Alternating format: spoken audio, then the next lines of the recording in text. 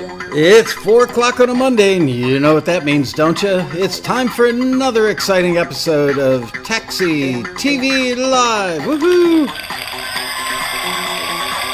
This week, starring special guest star Mr. Stephen Memel. Yeah, baby. And thank you, fake audience. Thank you, fake band.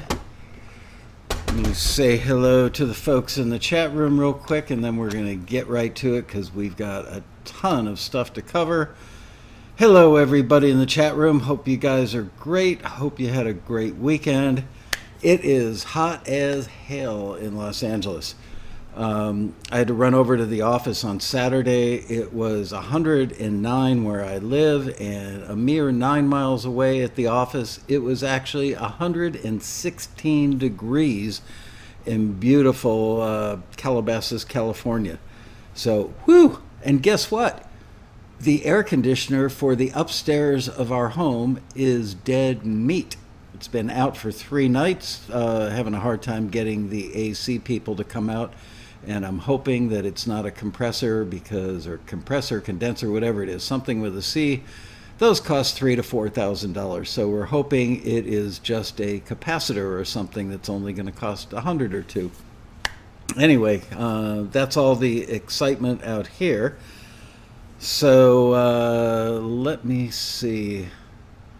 Hello, everybody. Yeah, I'm not going to go down the list and say hello to everybody because it eats up a lot of time, and I know that you guys are all there. Great to see you. I've got to say, today's guest, Stephen Memel, I watched him at the Road Rally about, had to be like 10 years ago now. We had an act, a really good, like, modern folk act, a husband and wife team named Mike and Ruthie. And as talented as they were as musicians and songwriters, they didn't have great stage presence.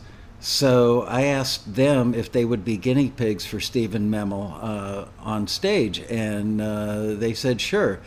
And he had them like flopping around and doing all this weird stuff. And 5 to 10 minutes later, he totally transformed them to the point where they were not just good or passable on stage, but they were incredibly awesome on stage. And then a couple days after the Road Rally, they did a live show here in Los Angeles.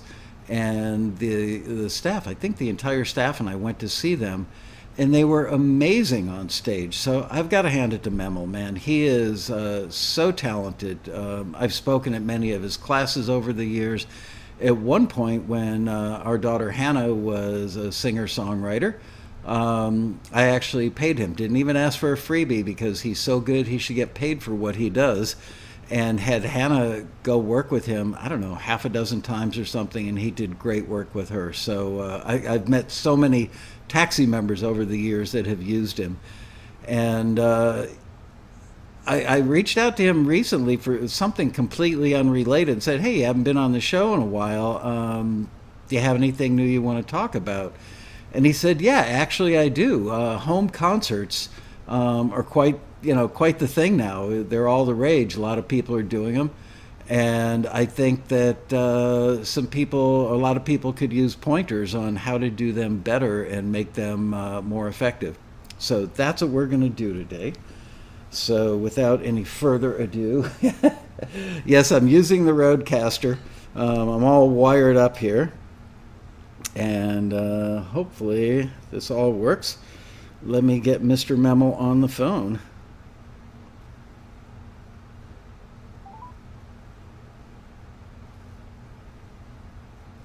Hello? Hello, Stephen. How are you? I'm good, Michael. How are you? I'm good. Are we on? Yep. Yep, just trying out. It's a friendly cold in the afternoon on a Monday. Right. Let me get you up. I've got you as loud as you can go on my end. So if you could get a little closer to the phone. Oh, yeah. Let me take it off the speaker for a second and see if that's better. Okay, hold on. Okay. How's that? I think it's good. Keep talking. Testing 1 2 3. Testing 1 2 3. The other thing I can do is try a Bluetooth, which might be even better. Should I do that? Actually, no, you're fine right now. Okay, great. So, all right, ladies and gentlemen, Mr. Stephen Memel. Hello, hello, hello, hello. Oh, I just forgot I got to get one document up. So everybody talk amongst yourselves for just a moment. All right. Okay. Well, actually, what I can do is I'll have you on speaker for just a moment while I pull that up. Okay. Okay. So, Michael, whenever you're ready. I am ready. So, okay. So I want to give this a little preface. I just told everybody before you came on the show how incredible you were that year that you had Mike and Ruthie on stage at the Road Rally and completely transformed them. I mean, I've always been a fan. I think I've known you for like 15 or 20 years, but that was the moment where I went, wow, this guy actually really, really knows what he's doing. The fact that you could make them so much better in like 10 minutes was just mind-blowing to me. Anyway. Thank you, Michael. Thank you. Of course, you're a pro, so feedback like that from you is always welcome and cherished. Well, thank you. I wouldn't get carried away by calling me a pro, but sure, if you want to, why not? No. So, you don't want to mislead the taxi audience, right? That's right. So, I had already given everybody a little, like prequel to what you're going to be doing today. People are saying the sound is still a little bit faint, and I've got you. Let me see if I've got any more volume on my phone. I'm gonna. I think I can solve this. Hang on 1 second. And by the way, hang on 1 second. Let me do this first. Actually, you sound really good right now. Really? Yeah. Oh, well, if I do, that's perfect then. That makes me happy. Yeah, it's funny. Some people are, now he's loud, now he's soft. But yeah, everybody's saying that's better. So you're good. Excellent. Excellent. But, I mean, Stephen is well known in the industry for having coached big, I mean, like major rock stars. He works with a lot of big actors and stuff. So when I asked him, you got anything new to talk about? And he said, home concerts. I went ding, ding, ding, because I get emails probably 3-4 times a month now from taxi members that are doing home concerts. And every now and then I'll go check them out. And it's like the music is better than the performance. It's usually better than the lighting. It's usually better than the audio. I mean, it's like the music is the best thing, which is the way it should be, but the other stuff is weak by comparison. So I'm basically just going to turn the show over to Stephen, and I'm going to sit here and take notes along with you guys. And he's just going to lay it all out, and then we'll do some Q&A with him at the end. So if you would, tell us what's on your mind. Okay. Well, one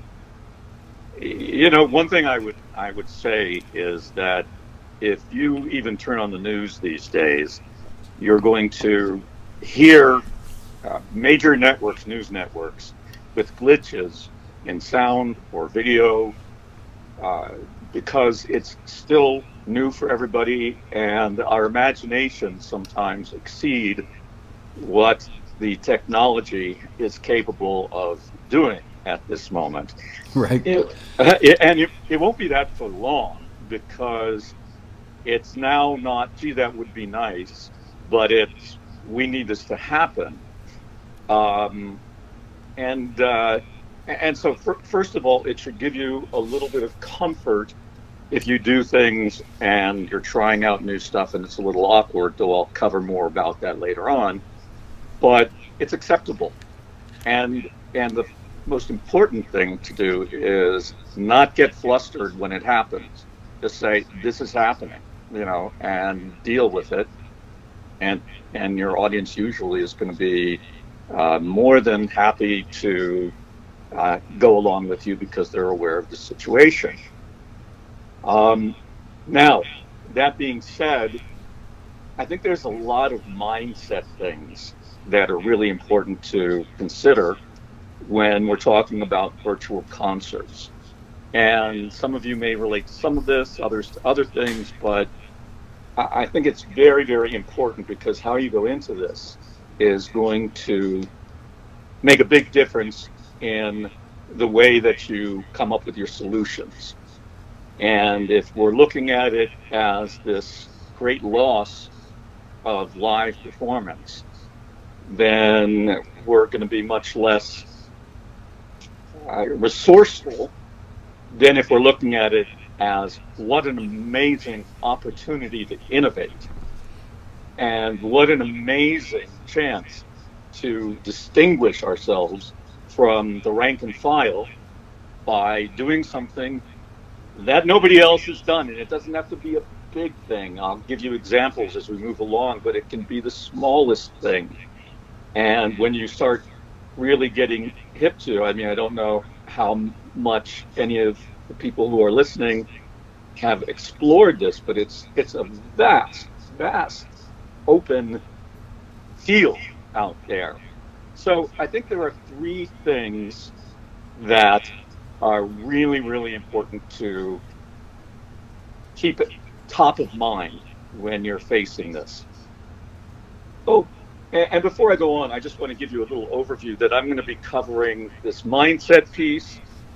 I'm going to be then talking about how you want to prepare, what were some overall major tips about doing virtual concerts.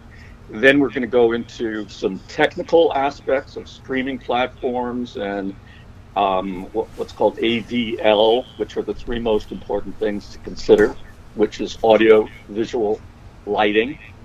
And that's on the technical end. And then I'll move into giving general show tips about how to run your show, and then the purpose of your show, the structure, performance tips, wardrobe, makeup, I mean, and then of course, the most important thing of all is you got to get eyeballs. If they're not in front of the screen, then you ain't being seen.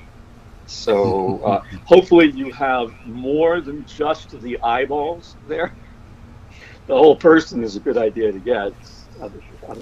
Otherwise, it's pretty gruesome. But you need butts in seats in some form. So that's kind of the overview. And Michael, how much time do we have? It's an hour, right? An hour and 15 minutes from right now.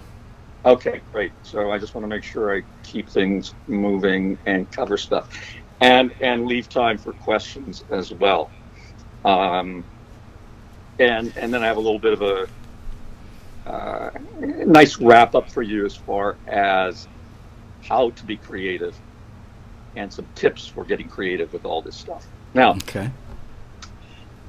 Here's the three major things that I was going to I want to give you. First of all, this ain't over.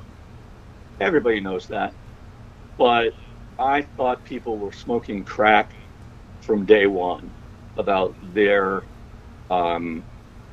when it was going to end. And this to me was and is the most amazing, vivid example of people operate on what they want to believe, not what really exists in the world. And if you looked at the headlines today, I think it was North Carolina, a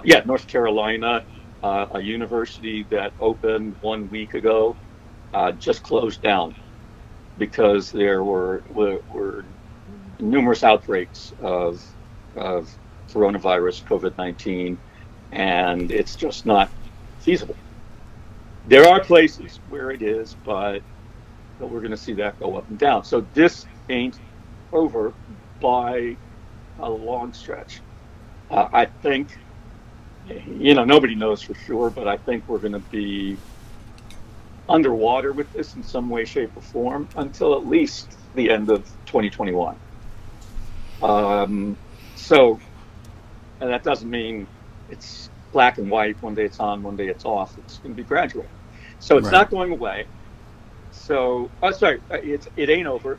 And another very important thing to think about is that when you look at the changes that are happening, remote work, virtual concerts, all these various things, to me, what this has done is it has compressed the timeline of changes that we would have made anyway, because the world just is going to move more to remote work.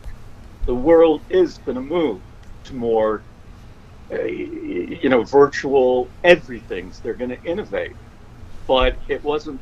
It moved from a nice to have to we got to do this to survive. Yeah, I sure Now, wouldn't want to be a commercial real estate broker right now. oh my goodness! And I have a very dear friend who is quite in that area, and it's just got to be devastated. Yeah. Um, so the highest number of bankruptcies ever recorded, I believe, is what's going on right now in general in business. Right. And we're not done by a long shot. So, but in the process, the upside of it is that what's changed is not going away, because since this stuff is compressed, there's a lot of innovation happening. And in the process, people are exploring things that they wouldn't necessarily have before. Now they need it to survive. And they're discovering, hey, some of this is better than it was. And so if you want to ever see something that's a very negative predictor and see the perception of somebody who I think is operating in a vacuum, there's an article, and I rarely would ever do this, but it's just so remarkable to me. Remote work is not here to stay. It's on the platform Medium. And it's just, I mention it because it's a fascinating read about people saying this can't work, that can't work, and making the negative predictions. But we all know once something's gone one direction, it tends to stay there. So, I mean, Michael, first of all, I think everybody should give Michael applause, because how long ago did you start live streaming? About 11 years ago, I think. About 11 years ago. Would that be called a little bit ahead of your time? Well, twice in my life I've been ahead of my time. Once with the whole concept for Taxi and rolling it out, and I guess live streaming, yeah. But I can't take credit for being a genius. I started live streaming because one of my kids called me to tell me, hey, Dad, there's this live video of baby birds hatching on somebody's windowsill. And it was on a platform called Ustream, which I'd never even heard of. And I went to watch these birds, and there was a red button that said broadcast now. And I hit the button, and my camera light lit up on my laptop. I just started talking, and that was the beginning 11 years ago. And you see, I think that's very, very much the mindset that I'm going to keep encouraging everybody to have. Instead of thinking, oh, I can't, or this is hard, or a lot of people have thrown up their hands around, oh, no more live music. And of course it's different. Of course there's wonderful things to being in the presence of people, but what an opportunity to focus on the other, and you took the opportunity, Michael, when you found out about that. You said, well, heck, that sounds interesting. How long did it take you to push that button? Less than 30 seconds. After you heard about it, right? Yeah, I mean, I opened up the screen and I thought watching these baby birds hatch is a little interesting, but I couldn't ignore the red button that was about, 1.5 inches, 2 inches wide and a 1/2 inch tall. Broadcast now, it's like, really? Okay, I'll try it. And it worked. Yeah. That's right. And for everybody, some of us are more like that than others. Some of us are driven to our detriment. And I would say it might be. Into looking at everything the minute I hear about it. I'm just fascinated by it. But you can cultivate a reasonable amount of it, and it's curiosity, and it's realizing that uh, mistakes and screwing up and first tries, that's what it's about. So you got to cultivate that willingness to make a mistake. And I once heard the adage in an acting context of, you're only going to be as good as you're willing to be bad. Right. And don't you find that true, Michael? Absolutely. You know, I've been plugging Stephen Pressfield in his books. I don't know if you've read them, but I'm guessing you probably Yeah. have. And he's going to be our keynote interview at the virtual road rally this year. And yeah, he makes that point as well. You know, it's people can sit around and dwell about it and think about it and never get to it. And you just have to be willing to fail to succeed. Right. That's right. That's right. And even, and I would say it like that too. But if I was going to be really rigorous with myself, I'd have to say, well, wait a second. You can't say you've got to be willing to fail. You've got to be willing to do something, Yeah. because,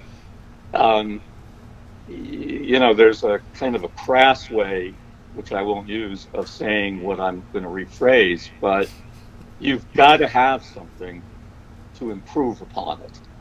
And a lot of people want the thing that's at the end of the road or much further along the road than creating that first thing that they need to improve upon. Right. And so it's just building the tolerance for that and going for it. So it ain't over. What's changed ain't going away. And do you want to be on the front end of the curve or on the back end? And I'll share something, a little conversation I had at the road rally with Pat Pattison, whom I adore, just such a great guy. And we were sitting, I think it was a few years ago, and, excuse me, taking a sip. And, you know, the music industry has been obviously in some turmoil with lots of opportunities and lots of difficulties over the last number of years, and even more tough now. And I said to Pat, and I had come to some of my own conclusions already, but I'm curious. I asked Pat, how do you feel when we're sitting here and we're making our livings by coaching people and helping them develop, and we're doing it in an atmosphere, an environment where it's more difficult than ever to really be successful? How do you rationalize that as not taking advantage of people? And he said something that has stuck with me all these years and has been instrumental in many other circumstances, influential, you know, which is, he said, sooner or later, they're going to figure this thing out. And when they do you want to be ready to hit the ground running? Or do you want to go, oh, now they got it going, let me start figuring it out? Right. And that's not a rationalization. That is sage advice. And so, you know, for me as a coach, you know, I came to the conclusion that nobody's life was ever less rich for being able to perform and mastering something. So, but anyway, moving on, that just is a very, very good way to, I think, certain things to keep at the top of mind. Now, let's go on to, there's a great article in NPR that I found, which is very, very interesting. And I highly recommend that if you're really about moving your career forward, moving your music forward during this time, it's a good one to read and will lead you many other places. It's called How Live Music is Coping and What the Near Future Will Bring. And it raised a number of very interesting things about what's happening in terms of live music in the world right now. And also, it happens to give an incredible example of writing and storytelling, which everybody is really would do well to heed, because one of the things that you've got to do when you have concerts, final analysis, is you need people there. So promotion is incredible, and the best promotion is the best story. So, and Michael, I know you know that because you've read every copywriting book and marketing book on the planet, and you write tremendous copy. You know? Thank you. And, yeah, so it's definitely a passion of mine. If only I could write a song. Don't say that to me. I'll have you playing one at the next road rally. But anyway, I'm just going to read you the first paragraph of this. It starts out: Colin Pate was toiling away at his North Philadelphia recording studio in late June when he received an unbelievable text message. Secret show at Johnny Brenda's tonight, 6:30. Like so many places, the beloved Philly music venue has been shuttered since the COVID-19 pandemic first flared up in March, and so on and so forth. So it goes on to follow this guy Colin Pate a little bit, but the article could have just as easily said there was this secret show they did at Johnny Brenda's. Well, of course you're going to be interested in that, but how much more active and alive are you when you center around one person's experience and their emotional life, being surprised by this incredible beacon of light coming out of the darkness? Right, Michael? Yes. Okay. So anyway, Johnny Brenda's, I don't know if anybody's familiar with it, is really a cultural institution. And there are so many of those that are literally having to shut down. It's sad. Now, I'm sorry, Michael? Go ahead. I said it's sad. It's heartbreaking to hear these stories. It is. And they're really cultural institutions. They're nothing short of that. I mean, it's an existential crisis for these venues and the critical role they play in music scenes and communities across the U.S. And here are some others. There's the Barracuda in Austin, the Satellite in Los Angeles, Portland's Port City Music Hall. They're at high risk. What's interesting is that the venues have banded together into what's called the National Independent Venue Association, and they are seeking federal intervention.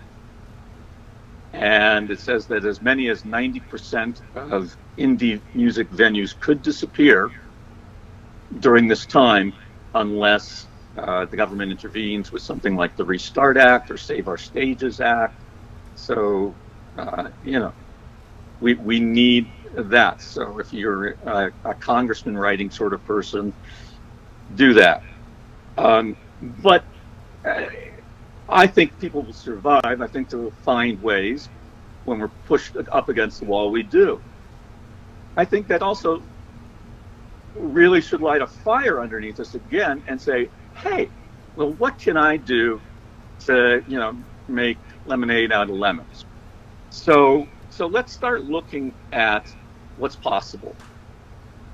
Well, one thing, this Johnny Brenda's, what they did, although it kind of got shut down from doing it for other reasons, but instead of just fighting to turn their lights back on in the venue, there was a band that decided to take the loudspeakers and their gear up onto the roof. And they did everything on the roof. They did social distancing. They, of course, had a smaller audience. They were in the air, so the chances of any transmission highly less likely. and it was very successful. Now, I'm not saying that's the solution, but it's one of the things people are doing. Another thing that is not necessarily out of reach of everybody, but it's certainly a more expensive option, is some artists are commandeering drive-in movie theaters, and they're doing their show live streamed to the big screen, and people are in their cars, and if I've gone to drive-in movies a couple of times in the last several months, which is wonderful, and they even put the cars a space apart, and you listen to the movie, or in this case, the concert, on the device, your radio or whatever. So it's wonderful. Now, of course, again, not everybody can do that, but maybe that idea will spark an idea in your head that isn't quite as grand, but might be useful. So here's another overview thing. We're going to get into the nitty-gritty now, but Okay. one thing I got to talk about is test, test, test. Do not wait until the last minute unless that's the way you operate, and you have to wait until the last minute or else you won't do it. There are people like that, but I would urge you to test, having been a last minute person versus the alternative. Oh my God, what a joy it is to have some preparation. Like even doing this today, the preparation time that I put in makes it so much more of a pleasure. And just lower your anxiety one little bit and test. and to support yourself in doing that, how long have you been putting off doing virtual concerts? Because there's no audience, or it's so hard to get people, or whatever things are. Well, if it's been 6 months or 3 months or 4 months, whatever, then putting it off a little bit longer to rehearse and test and get everything, all your ducks in a row, not perfect, is good enough, is a good thing to do. So here's what people need to do. You need to rehearse better in general. I can go into detail about what rehearsing better is, but I'm going to move along now, and we can bring it up later if anybody's interested. All right. But people do not do efficient rehearsing. People need to prepare more thoroughly. I was in a group of professionals at one time where we were putting something together, master talent teachers, and the head person of it said, "Stephen, why don't you take care of that? Just take a minute." And I said, "Nothing just takes a minute." And we laughed, and it was spontaneous, but how true that is. It only seems like it might take a minute because we haven't really deeply considered what are all the working pieces? What are the things that I wouldn't consider? And I can give examples of that later, but you need to prepare more thoroughly, which means the third thing, which is you need to think things through more thoroughly. Okay? So what that means is anticipate, anticipate, anticipate, take notes when you do your trial runs, and then solve that particular issue instead of like the inefficient rehearsal stuff, which I can talk about that musically rehearsing too, but instead of going, well, let's do the show again, let's try to fix that while we're doing the show. No, practice doing it. I once, as an experiment, to make it easier for me to shoot video, decided I was going to work on it elementally. So I spent a couple of days just pulling out the tripod, setting up the tripod, putting down the tripod, putting it back. And I did that a number of times each time. And it became a fluid motion. And yeah, we can do it. We know how to do a tripod. I know how to do a tripod. I've set a million up. But I hadn't worked it to the point where it became a non-issue, And all I can say is try something like that sometime. And I can give you details on that. But try something like that sometime and you understand what I mean. So I'm trying it right now. You're my guinea pig for the Taxi Road Rally. You know, in 2.5 months, you're the first phone call that I've put through the Roadcaster. So yeah, I'm doing yeah. I love that, and if I may share, you called me a little bit earlier, and you did 2 calls where you couldn't reach me. Do you want to explain what happened?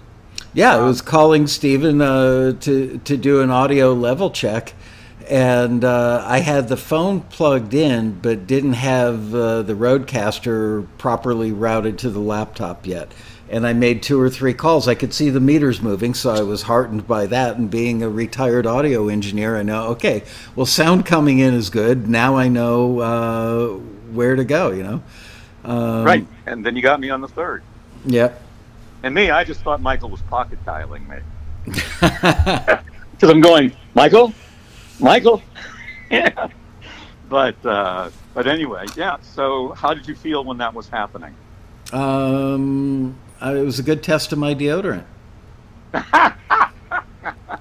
Right, because it's going to be like that no matter what. Because, 40 minutes later, we had to be doing this. Yeah. So it's just learning how to cope with those moments better. And you will learn how to cope with those moments better if you don't just plow your way through, but you actually stop and become aware of that happened. What's a good policy? What's a better policy than what happened to me when those things happen? And, you may choose to do that kind of stuff. I do, but you may not. So another thing is you've got to have your awareness as you're doing your concert. You need to notice things that are working and notice things that are not working, and either have somebody there, and having somebody there is always a benefit, a close friend, girlfriend, wife, somebody who's living with you, or whatever. And scribing, so you don't even have to do it. Say, please write down, it was fantastic when I X'd. Or this happened, because you're not going to remember that later on. And it might be one of those hitches that happens 6 times. And you keep going, oh, God, I got to remember to fix that. Well, why go through that?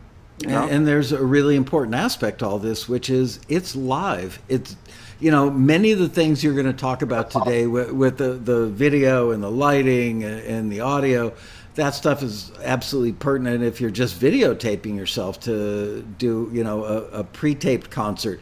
But to do it live, there are always things that will go wrong. Always. Yep. So count on it, maybe tally up how many things go wrong each concert, just as a statistical analysis. Right. Yeah, even if you're playing a bar gig, you're going to have things that are going to go wrong, let alone introducing the video, and the internet.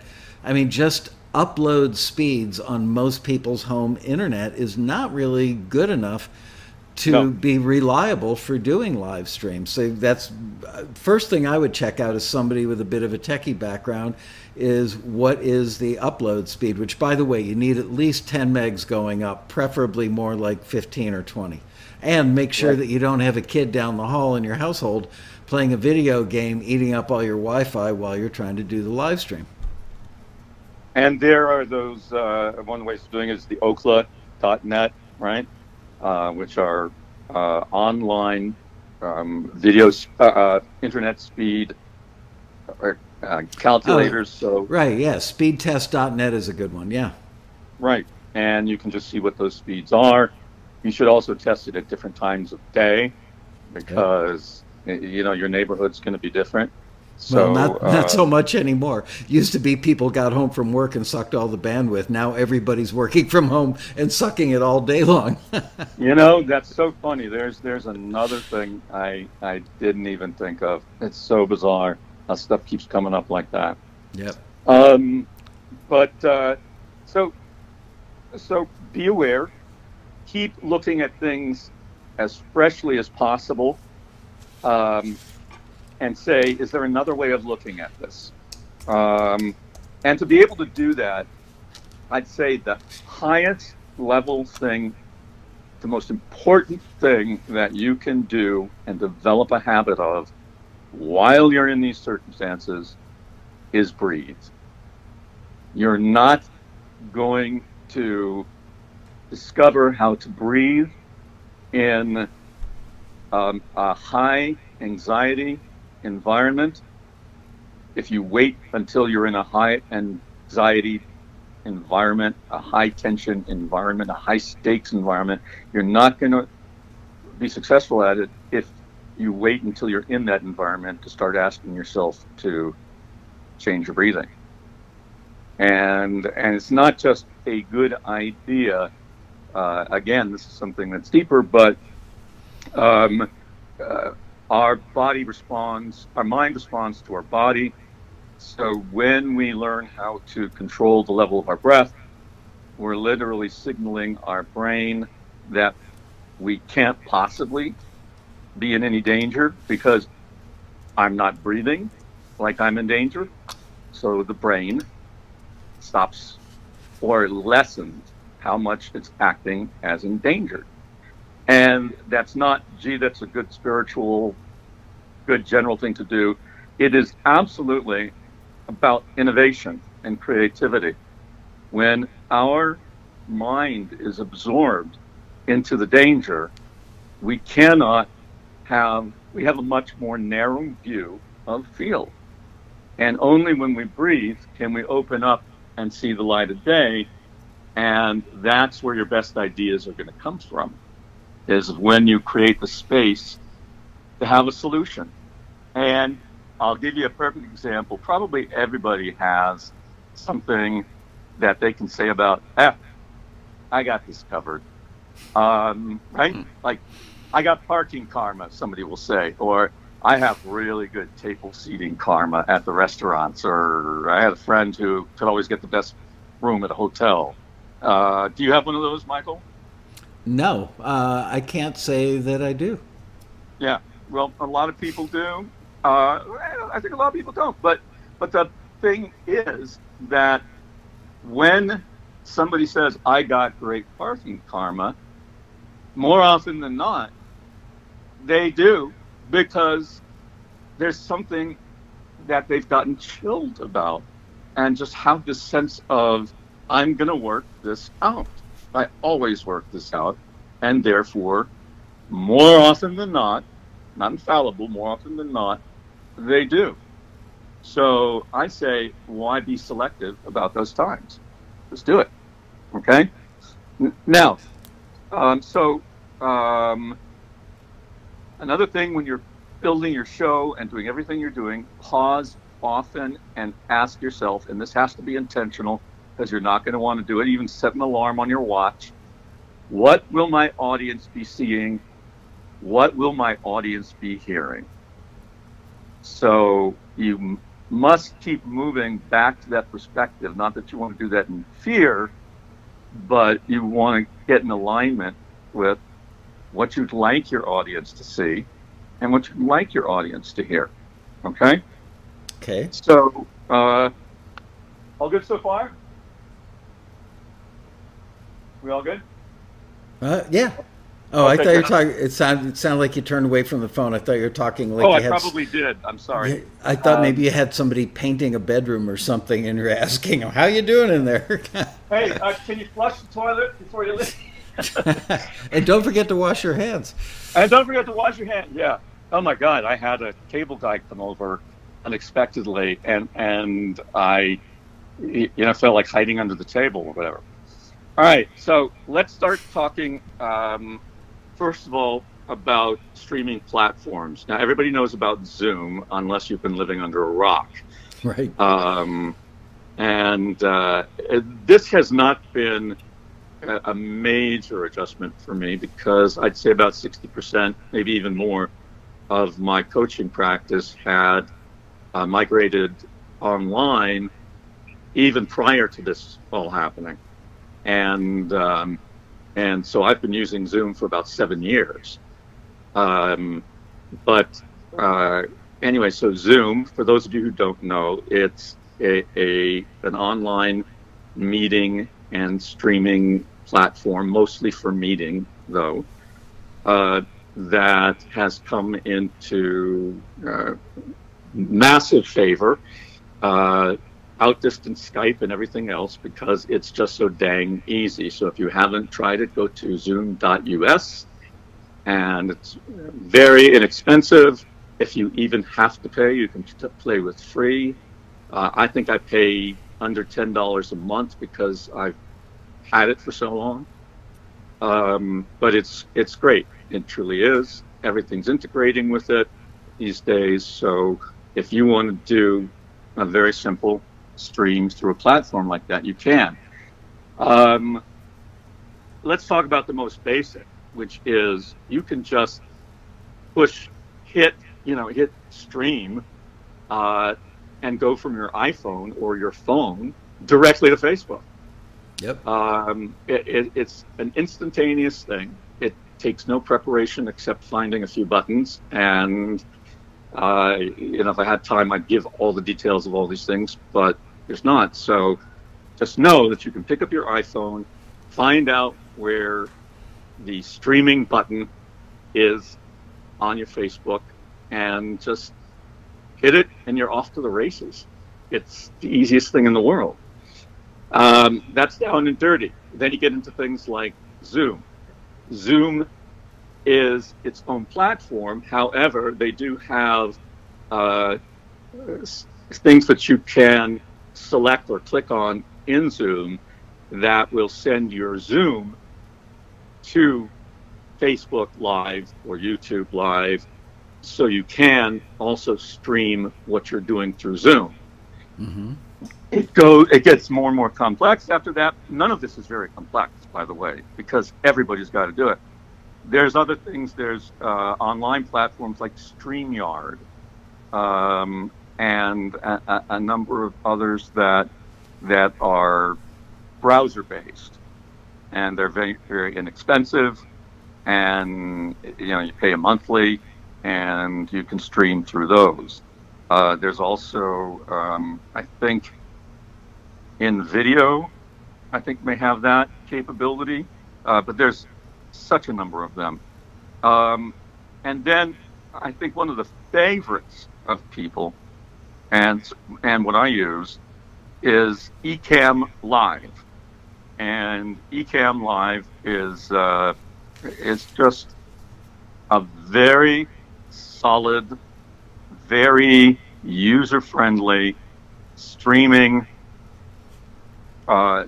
platform. It's not browser-based. It's a program you buy. And there is such a wealth of information, tutorials around about how to use it, that you'd have to willfully close your eyes to everything out there not to be able to learn how to use it, even at a rudimentary basis. And there's also many user groups, Facebook groups that have tutorials about that. So Ecamm Live is definitely something to check out. And then there's the free streaming version, which can't be left out, which is OBS, which is an open source streaming platform. So it's totally free, and it's got a lot of really high-level capabilities.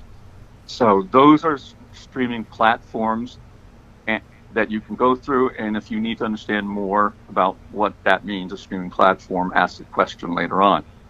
I want to interject something, which is sure. I use Wirecast, which is Wirecast, yeah, equivalent to OBS is free. It's open source and it's free. It remains a little bit complicated, and there's a learning curve to it. Not that it's and pricey. What? No. I'm Wirecast or OBS. I'm talking about OBS is free. Oh yes. Oh sorry. Yes. OBS. Yeah. Yeah. OBS is free, but it's a little bit hard to learn. Wirecast it's not that pricey actually, but no. It ain't free, but it is easier to use. But the capabilities that all these things have is quite mind blowing, and frankly, I barely scratched the surface on what Wirecast can do. But basically, if you've got somebody who is knowledgeable and uses this stuff all the time to where it's muscle memory for them, you can broadcast things that look like network television with all the effects and the green screens and all that stuff.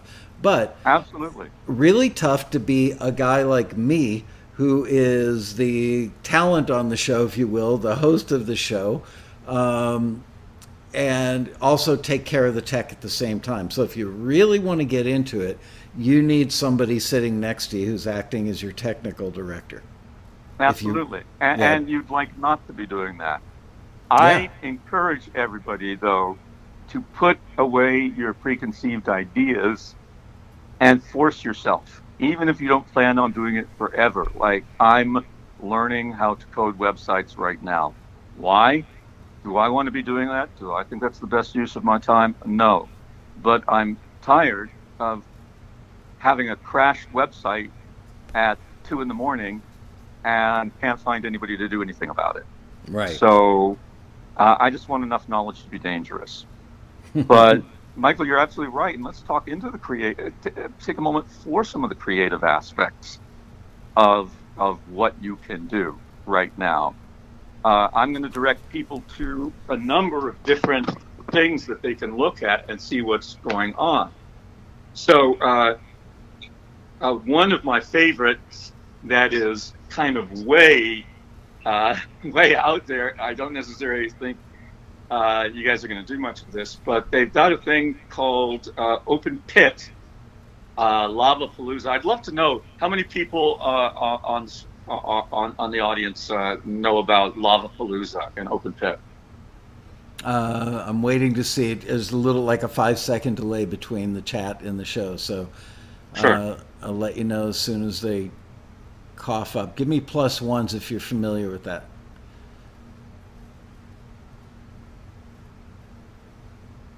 It's pretty out there. Okay, so I'm not taking that.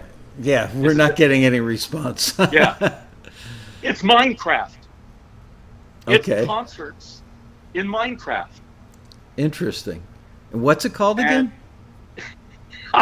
It's called, well, the whole thing is Open Pit. And these people, the company, is responsible for a tremendous amount of the virtual events going on in the world. For instance, Coachella, among others. So they're very, very legit. And Open Pit is concerts in Minecraft. And literally just search Lavapalooza and you can see some. And what those concerts, I was watching it last night, range from if somebody has some kind of graphic that pulses with the music, which, the music's very good. It's very edgy. It's a lot of EDM or things moving toward really alt stuff.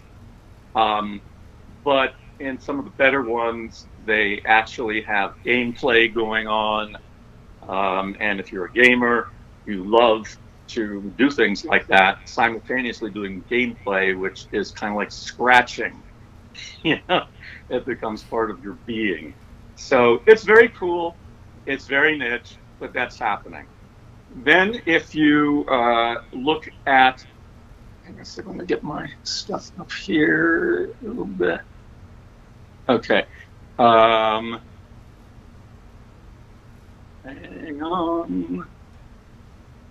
Let's make a little shift. Okay. Then you've got, I don't know how many people are familiar with SoFar. Michael, do you know of it? No idea. Never heard of it. It's SoFar, I think, what is it? Sounds.com. I'm trying to go fast, so I'm not going to find everything, but just look up SoFar Concerts, SOFAR, one word. And it's an organization. They call it virtual concerts, secret concerts, whatever. And a couple of my clients have done them, and they're all over the world. And they're like little pods that people are setting up virtual concerts. Now, they were attended, so I don't know how they're changing, but I imagine they haven't shut down and found some solution. There's a thing that, again, this is not a live stream, but it is virtual concert, which is if you go to, hang on a second, I'll bring it up. My computer. And there you have the problem. And there you have the what? The problem, which is all these great platforms out there, but it comes down to bandwidth. It comes down to computers failing. I mean, I'm scared to death that during the road rally that I'm going to have an outage. They could be doing rolling power outages like they're doing right now in Southern California because of the heat. It's doubtful that will happen in November. But it could. Yeah, but 2 years ago, right after the road rally, we had that major fire stuff going on, and we had to bug out. So yeah, all that stuff keeps me up late at night. But I do a live stream every day, and it's like 98% flawless. That's right. That's right. And because, I want to make sure I give as much stuff as possible, I want to take you to some things solutions for that, which is you want to keep your equipment just as top notch as you can. You want to reduce the opportunities for stuff to happen. And probably a lot of people out there saying, well, I don't have a this or I don't have a that. Well, one thing that you can look at, first of all, there's a whole range of equipment. I can give you a laundry list of different things to look at. For instance, cameras, we were talking about, you have your phone. Well, then above that, you have, or kind of in line like that, probably not as good as your phone, is Logitech Brio, which is a slightly up-end webcam of the C920 Logitech that so many people use. That's what I'm watching right now. I'm broadcasting on a Brio. Are you? There you go. There you go. Brios are really excellent. They're price gouging a little bit right now because they can. Yeah. Because they can. And you'll find that some stuff is a little more scarce, but you can find it. But then the camera. And I can give you lots of alternatives. The camera that everyone is touting of the streamers and YouTubers as a little bit more high-end camera is the Canon M50. And I watched tons of comparison videos of gear. The M50 is the camera of choice, and it looks like they're about to come out with an M50 Mark II or something, some designation like that, and it can do. I mean, it's just a fantastic mirrorless camera that's like a real camera that you can use as your live streaming and your recording camera. And I really direct everybody to YouTube. You should just be watching scads of what people are doing. But how much is the M50? The M50, again, it's kind of gone up a little bit, but you can find one for $500 or max 6, if you want to just get the body without a lens. Walmart has them right now, and I think Target does also for $427. But a good lens is going to cost you another $400 or $500. Well, I think the thing that everybody should be remembering is that ostensibly you're going to have some monetary benefit from doing these things, and that goes to another important question, which is, what is your strategy? Why are you doing this? And it's not just I want to do music. It's, are you doing it as a loss leader? Are you doing it to build your audience? Are you doing it to sell merch? Are you doing benefits, which a lot of people are doing? I mean, I think you want to be really clear about what's your intention when you're setting up the concert, because you will most likely hit your goals if you have some, or you have a better chance of doing it. Absolutely. So, and won't you Michael, wouldn't you say that you'd use different promotion tactics based upon your strategy, purpose? Yeah, absolutely. And I know that like doing a show that we're doing today is only going to appeal to the people that do live stuff. It's not going to appeal that much to people who are composers doing instrumental cues for reality TV. So of course you write the email to the audience you think will be your highest probability viewers. Right. Absolutely. Absolutely. And maybe one of those creative, innovative things is, because you're absolutely right. There are certain audiences that are not going to see that message for this is coming up. So what would make them want to come? And one of the things that people are very, I don't know if they're nervous about or afraid about or they're worried about the answer, but we don't ask enough. What would make you, Mr. Guy who composes film or reality TV shows, what would make it valuable for you to show up at my concert? Or maybe you find out from them and you try to tune it that way, or maybe it gives you a new idea about, wow, that's a really good idea to do something like that. It doesn't even end up appealing to them, but your other audience is thrilled by this new innovation. So, you're right. It all boils down to the ultimate marketing question is the marketer has to ask him or herself, what's in it for me? That's the question that your viewers or whomever you're trying to sell to, what's in it for me? If you can answer that question, you've got an audience. Absolutely. Absolutely.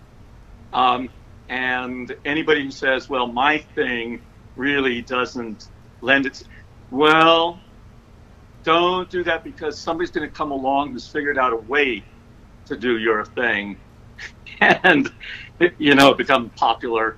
So think, I want to check in. I know I'm jumping around a bit because I'm trying to condense so much in here, but can we find out from the listeners, all you wonderful listeners out there that I'm droning on to, can we find out if this is making sense, being valuable?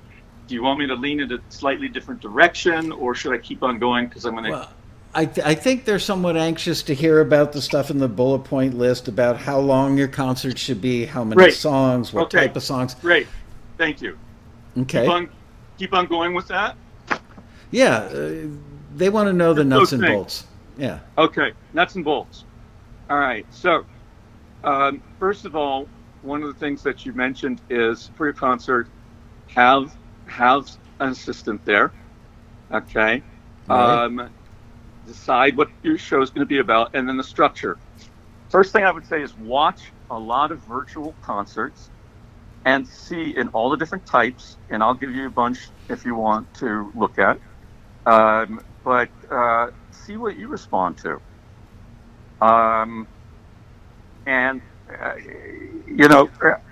Nobody really, I think, gives much thought to that. Those of you who were around for MTV Unplugged, that was virtual concerts. Yeah. And you would have given your left arm to get on MTV Live. You wouldn't have seen it as the, poor stepchild, whatever. So one of the most important things is to watch these concerts and see what excites you.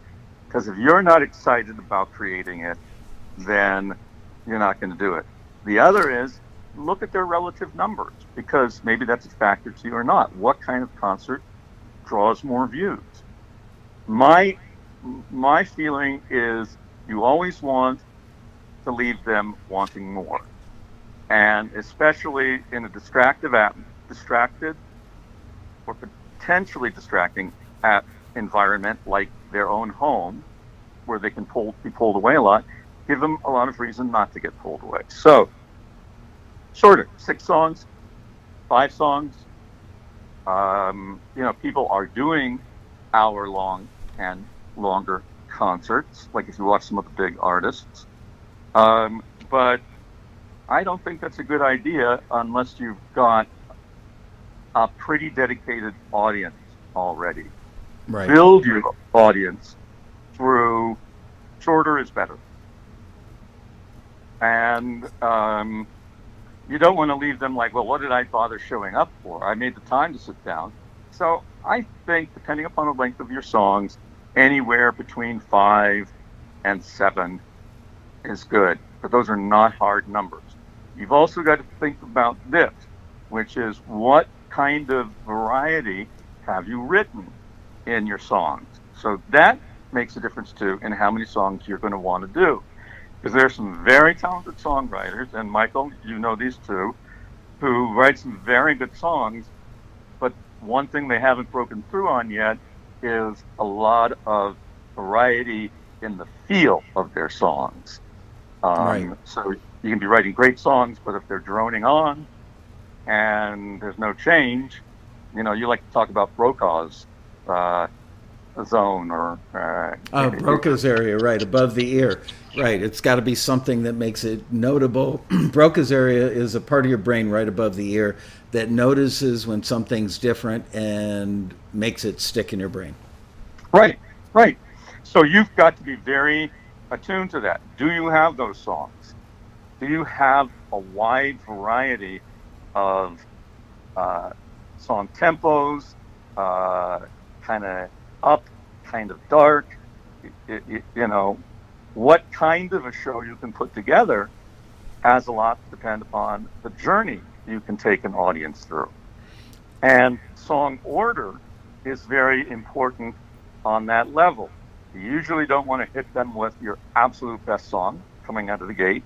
You want to do a good song. You've got a decent kind of tempo to it, gets them going, lets them know something's going to be happening, and it's not going to be boring. But you don't want to take them up to the heights or, you know, start out slogging through mud. And the whole dating idea is a good thing to think about. That as the metaphor, where is the first song is like the casual date, you know? Hey, yeah, I'm a good guy. I'm a good gal. Yeah, nice to meet you. You don't want to ask somebody to marry you, like, although some of those times have worked out, but on the first date, right? So give them something nice and uppish. Then you might do another one sort of in that area, maybe, but it definitely doesn't feel the same. Has a little bit maybe different mood, but still isn't super high or super low. So that's kind of how you want to come out the gate. And then you can, if you've done things well, you can take the leisure to drop it down. Now remember, none of these are hard and fast rules. These are just things I've seen work time and time again. Drop it down and bring them closer to your heart, where they get to feel in and drop into their feelings and have a sense of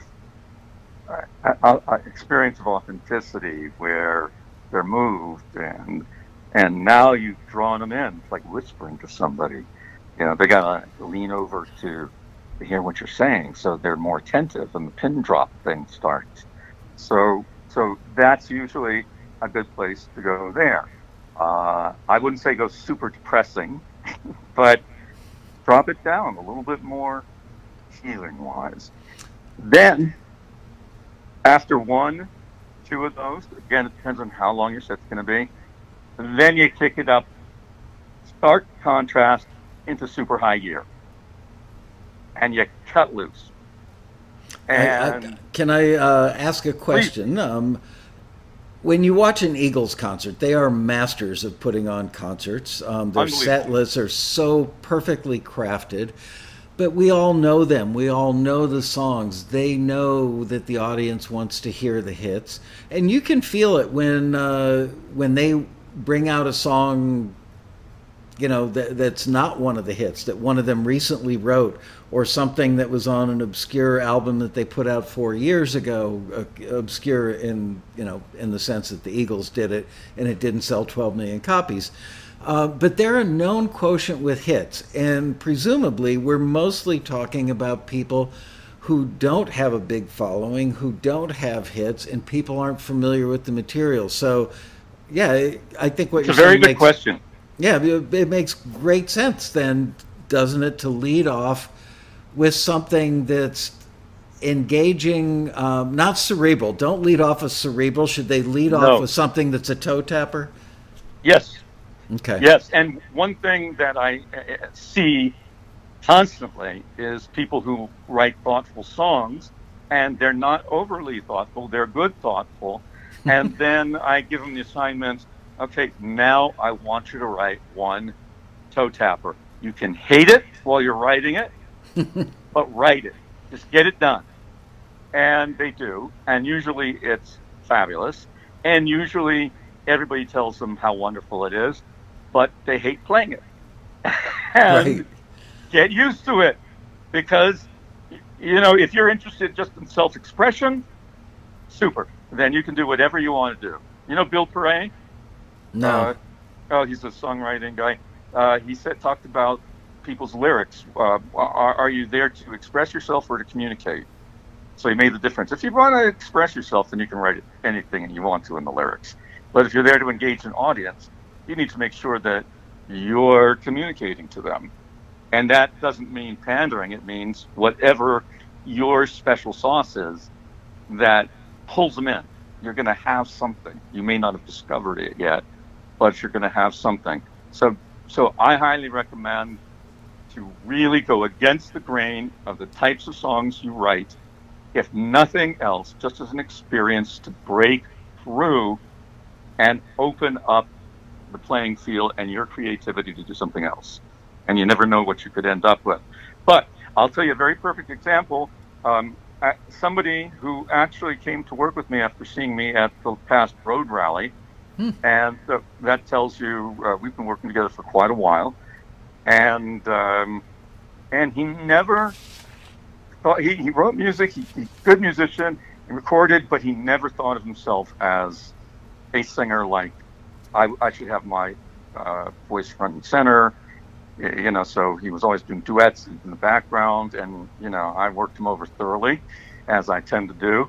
Yes, you And he knew that he needed to be, and he's made tremendous progress.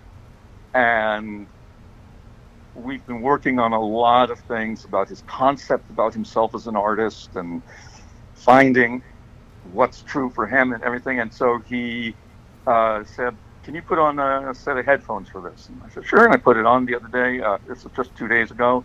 And he plays me this song, and I wouldn't have known it was him if I didn't know it was him. The Wow. song is wonderful. His voice is wonderful on it, and it's as a result of breaking through on, you know, risk.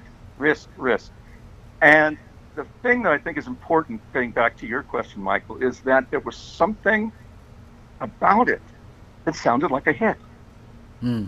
So what I want to say is, if you write a good song, you're going to engage people, whether it's a new song or whether it's tried and true. And of course, I'd be hallucinating if I didn't, if I ignored the familiarity thing. But yet, why did those songs end up becoming familiar? There had to be something in them that got them to be played enough to become that. Mostly tempo and melody, and you know, obviously lyrics are meaningful, but maybe more so meaningful, you know, in a thoughtful ballad. So what Yep. about somebody that doesn't have hit songs? Should they consider doing some covers or all covers? Yes, you should Mostly absolutely consider doing some covers. Put a different spin on it. And I wish I had more time, because I could give you a lot of examples of that I've heard drastically different spins that are great. So do a different spin on a cover. Don't just do another cover sounding like the cover. Right. But also, you don't have to have hit songs.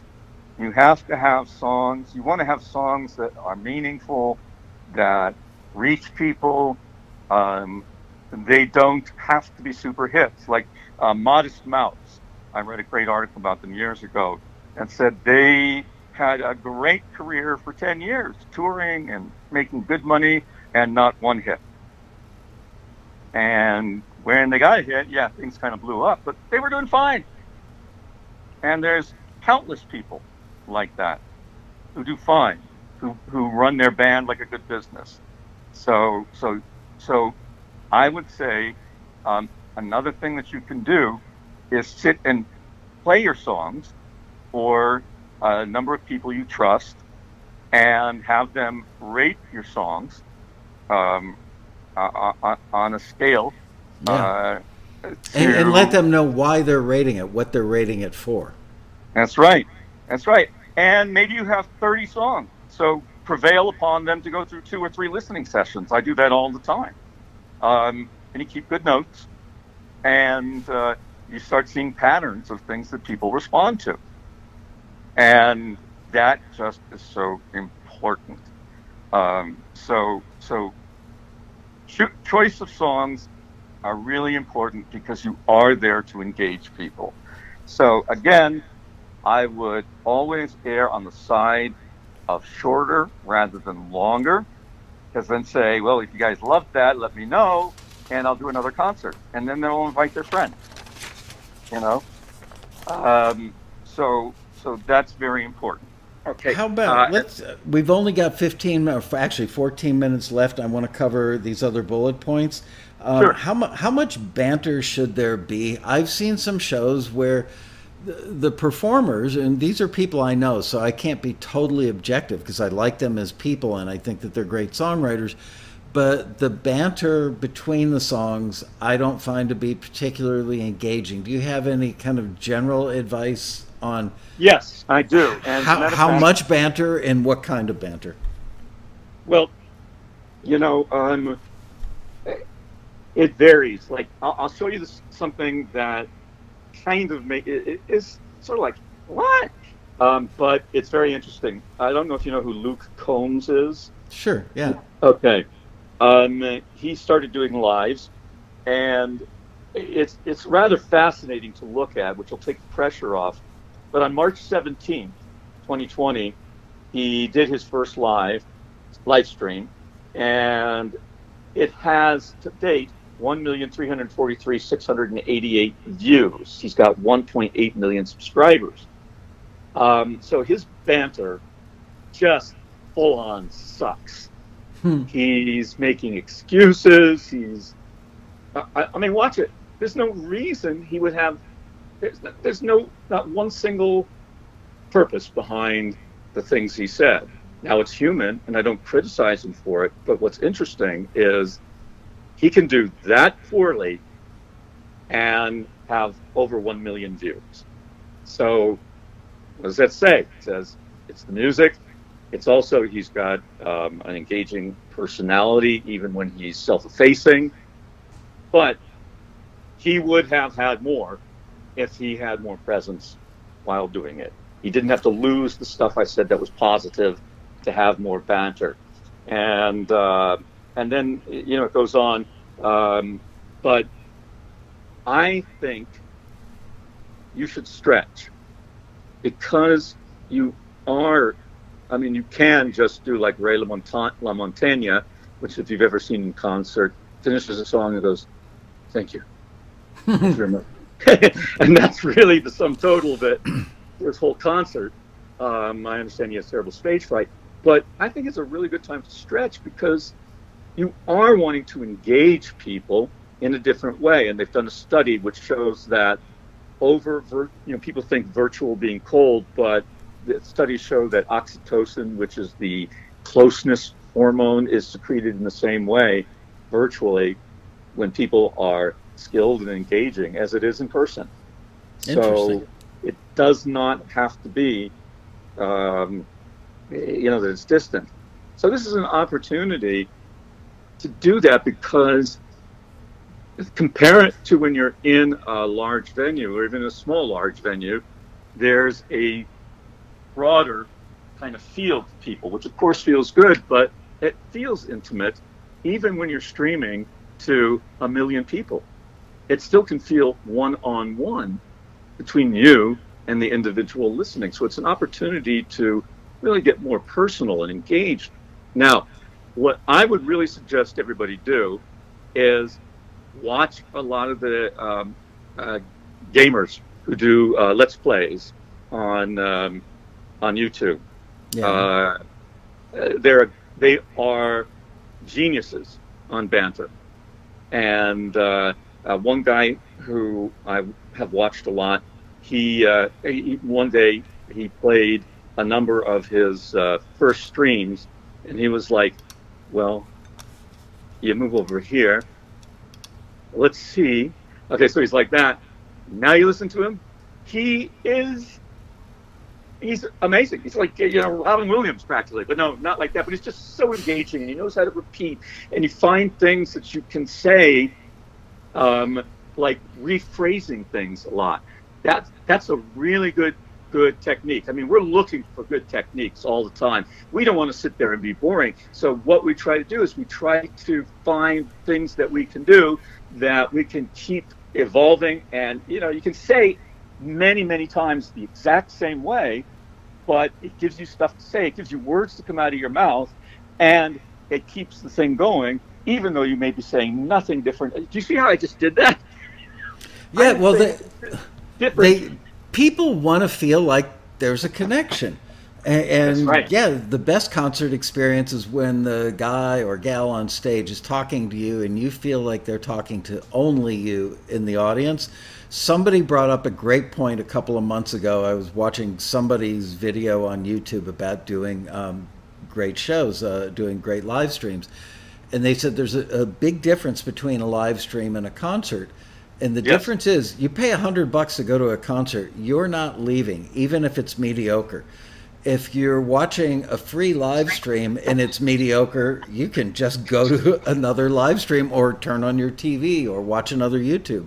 So it's very easy to disengage, so you have to work harder to be engaging. Yes, you do. And though I'm showing an up way of doing it, that's not always what it has to be. It has to be engaging. So, for instance, our mutual dear friend, Bria McTavish, she has got a very unique sense of humor. She's got a kind of dry wit, and it's not, way big and up and all that, but you're constantly listening to what's the next clever, possibly slightly snarky thing that she's gonna say. Right. Right? Yeah. Yeah, she definitely has. She's got her father's sense of humor. I know her father very well. Yeah. And she definitely got that. Maybe it's the Canada or the family hails from Canada. Maybe it's that. Yeah, maybe it's Canadian. It could be. It could be. So it doesn't always have to be up and fast talking. It's got to be meaningful and engaging, and you have to be in alignment with yourself.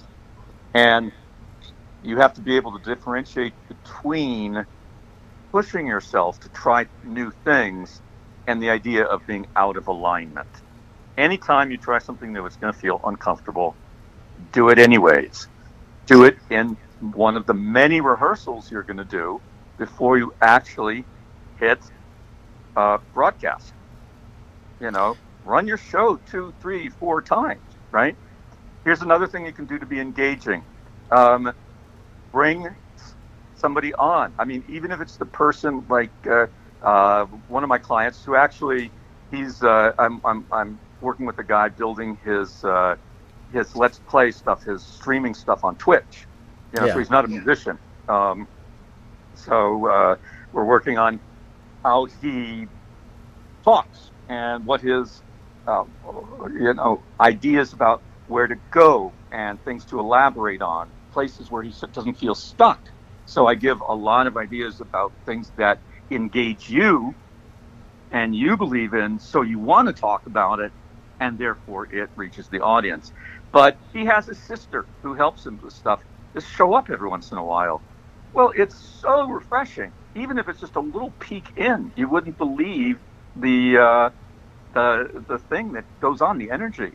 I'm glad you mentioned that little peek in, and we've only got 6 minutes left. We got to hit some of these other bullet points. But take me away. I spent the entire COVID-19 quarantine. We do the quarantini happy hour Tuesday, Wednesday, Thursday, and Friday. I've talked about the gophers in my backyard extensively. I've talked about fishing trips, and people seem to they feel a connection with me because they've had gophers or they like to go fishing. It's just one human being connecting with others. So there's Correct. definitely, you can connect with people, but you have Absolutely. to fish around to find out what it is that lights them up. And that's one of the things I coach a lot of people on what to do in between the songs. And one of the most important things is to find out what's going on in their life, because it's not always about talking about the song You. and why you wrote it and all that. It's anecdotes about you. And very frequently it circles back around into something completely apropos. But you need to start saying, what's going on in my life? What's my family like? Get your source material out there. Don't just rack your brains. What do I say about this song? Right. Yeah. So take me through more bullet points. Help me out. Yeah, let's talk about, we've got, let's see, lighting, camera, blocking your shots, what you should do about makeup, wardrobe, audio. Wardrobe. Well, here's two things. One, wardrobe. Think about your background. Okay. Right. So, and you should think about your background when you're setting up your stream. You want to make sure it's, not a dirty kitchen, unless that's what you want to communicate. So be conscious of the background. Be conscious of the lighting. You can use a very simple ring light. They're incredibly inexpensive. I've got one. It was like $100, and you can change the color temperature on it. You can change the level of lighting. I'm sitting 6 feet from one right now, and notice, everybody, how one side of my face is a little more lit than the other, so I don't look like a pancake with dots on it. Right. Exactly. And so there's infinite amounts of different things you can do with that. One thing that's very, very important that everybody will say is sound is more important than visual. If you're going to leave something a little less to get something a little more, your sound is the most important. So why that is, I'm going to go into more psychological studies and do more research on it, but and I have my theories and some ideas, but it just is. We'll tolerate less visual beauty as long as the sound is different. And like going back to Luke Combs, he had pretty good sound, but there was a lot of ambient reflections going on, and it diminished the quality for me because it also makes me say, this guy's got so much dough. What are you doing? Right. What's he thinking or not thinking? Okay. So that's a very, very key thing. It's probably one of the most key things that can be said. And the choices of microphones can go everything from a lav mic, which I did a video 6 months ago, and I haven't done one in a long time, and I moved, so I didn't know where everything was, so I just plugged a lav directly into my iPhone, and I even had to stand close enough and then button the lower buttons of my shirt. Right. The cable wasn't long enough. And how many comments I got of knowledgeable people, technical people, who said, how did you get that great sound? What did you do? It's very analogous to not using the built-in microphone in your laptop, or using the built-in microphone, even like in a Brio camera or something. Even though those microphones are good, my camera is 4 feet from my face right now, and it would sound like it. Whereas I'm using this Audio Technica, which is $100, $200, probably $150 mic, I'm guessing. And it's a USB mic, and it's about 2.5 feet from my face, and probably sounds way better than the microphone that would be 4 feet from me, because I'd be picking up a lot more room. And you might not, you do not want to use the microphone on even a better camera, even on a high-end camera. Right. They're just not going to give you a good result. You need some kind of something, even like a $30, $20 lav mic that's wired, and you can get extensions on them. or there are some low-cost video mics also that you can use. Rode makes them. So look at the Rode stuff. There's just countless inexpensive choices. USB mics, which are very inexpensive.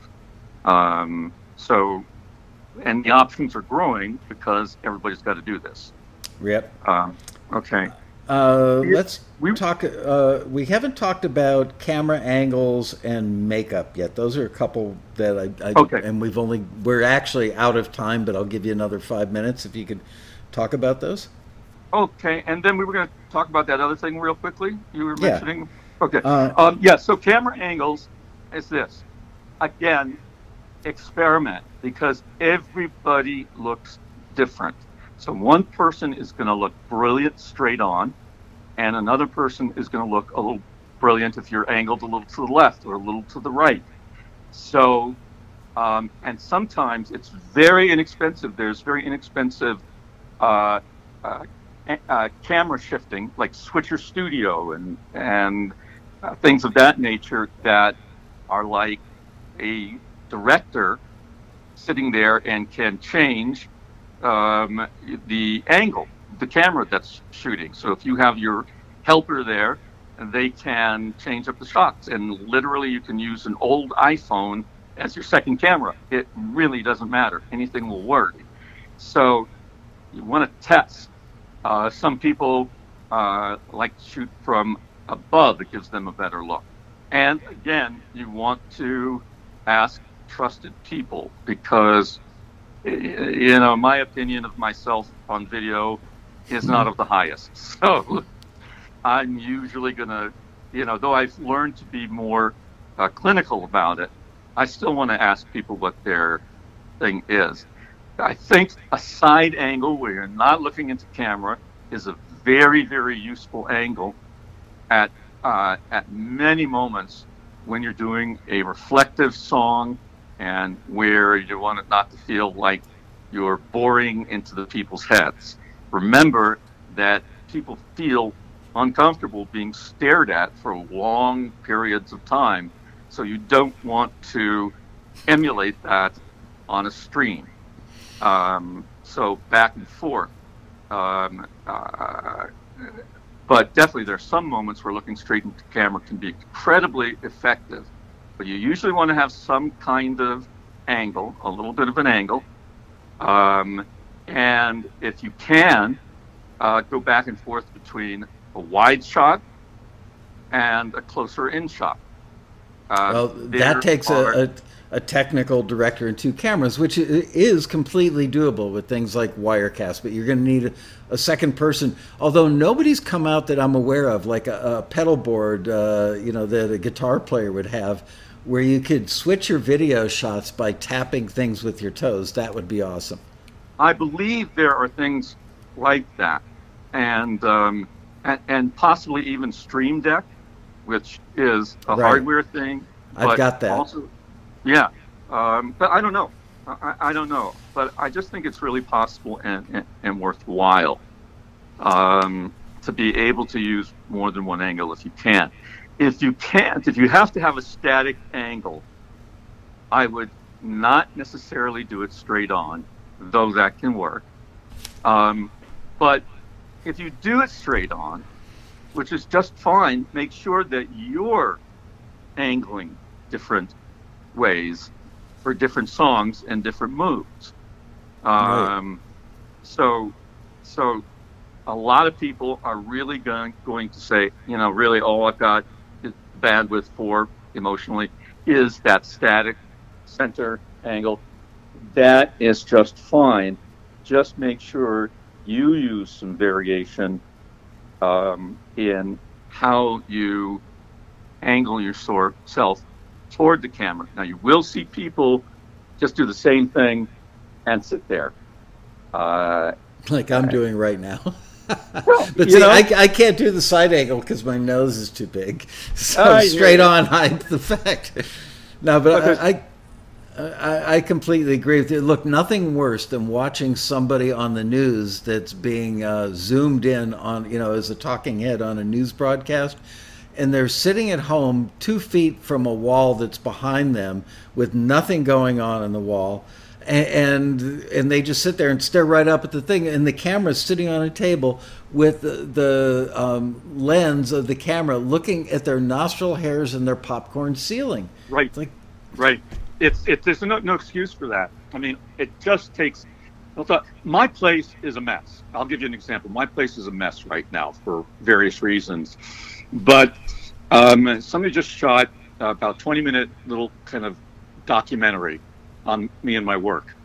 And what they did is, this company, they package all the gear, they send it to you through UPS or Federal Express. You unpack it. While you're on the phone with them, you set up the gear, which is 3 iPhone 11s. And I put a bunch, went to the market, bought a few plants, put them at various things, cleaned out one area that looked like I was, high-end person, and positioned everything to that in the right chair. And they operated remotely from Canada with one of those switcher things. wow. Yeah. So Really? They use like Stream Deck or something remotely? yeah, but it's a totally different platform, but that kind of thing. Yeah. They operated the whole thing remotely, and it was Wow. even an interview.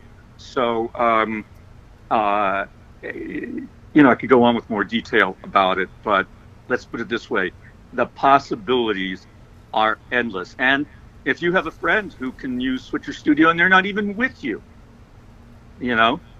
they can handle changing those angles remotely. That's great advice. We are out of time, and but why haven't you taught this as a class? I mean, you're teaching stuff that people need to know. Why don't you? Have you thought about doing it as a class online? Well, as a matter of fact, Michael, I've wanted to for a very long time. Why haven't you done it? I've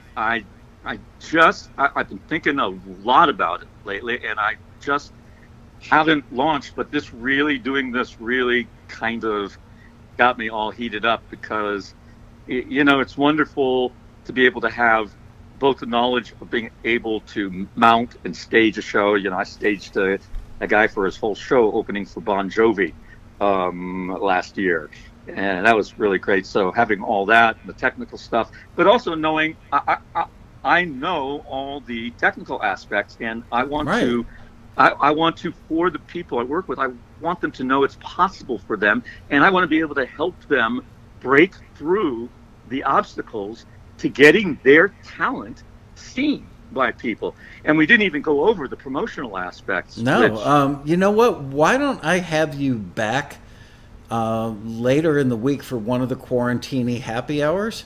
Super. So we can spend another hour together, because I feel like there's a lot of stuff we haven't done, and people in the chat room are saying, gee, you should have them do a road rally thing. Well, of course, you do a road rally thing every year, and this year will be no different. As I mentioned on the phone to you, I'm going to do not only the road rally, but the road rally prequels, where I'm going to take the breakout classes and take like the 10 of the more popular presenters and have them do hour-long presentations in the days leading up to the road rally. Oh, wow, that's a great idea. So, yeah, I'm thinking if you were to do this class, you could break it up into, 10 different modules. You could do an entire hour on lighting and makeup and wardrobe. You could do Absolutely an entire hour. And on the structure of your show, putting your show together. Yeah, all working this on your stuff. banter. All right, well, I mean, I'd be curious. I really want to gauge interest for those who are still with us. I don't know how many are, but yeah, most of the audience is here. Yeah, how many? Give me a +1 in the chat room if you guys think that Stephen should do a class. Is that the question, Steve? Yeah. I mean, I'll come back still for your Quarantini, but to do a more thorough class where I help people work through and build their show, do their technical aspects. Who would be interested in that? Would people be interested in that? I'm getting a lot of +1 showing up in the chat room, so there's a lot of interest. Absolutely. Well, you know what? Why don't you? Can I give my email address? Yeah, absolutely. Please do. My email address is Stephen, Steven. Oh, you got it in the promo, at StephenMemmel.com. Stephen at StephenMemmel.com. And if you'd like to hear about it and possibly be part of the beta class, the class that shapes the whole thing, let me know if that's something that would interest you, and I will get in touch with you, and we'll talk about it. And we do it soon. You know what? Let's you and I. Can you come back next Monday for regular Taxi TV instead of the quarantining thing? Only because Yes. I've got some workers coming out to the house this week, and I may have to take one day off, and I don't want to have to bounce you. So, all No right, problem. let's firm that up, and Okay. and next week let's hold ourselves to an hour of information, leave a whole half hour open, so Sounds good. that they can ask some questions in the chat. All right. That's great. And I'd say also, please, even if you're not interested in the class, if you just want to say, hey, I want to come back next Monday, could you talk more about this? Let me know. Absolutely.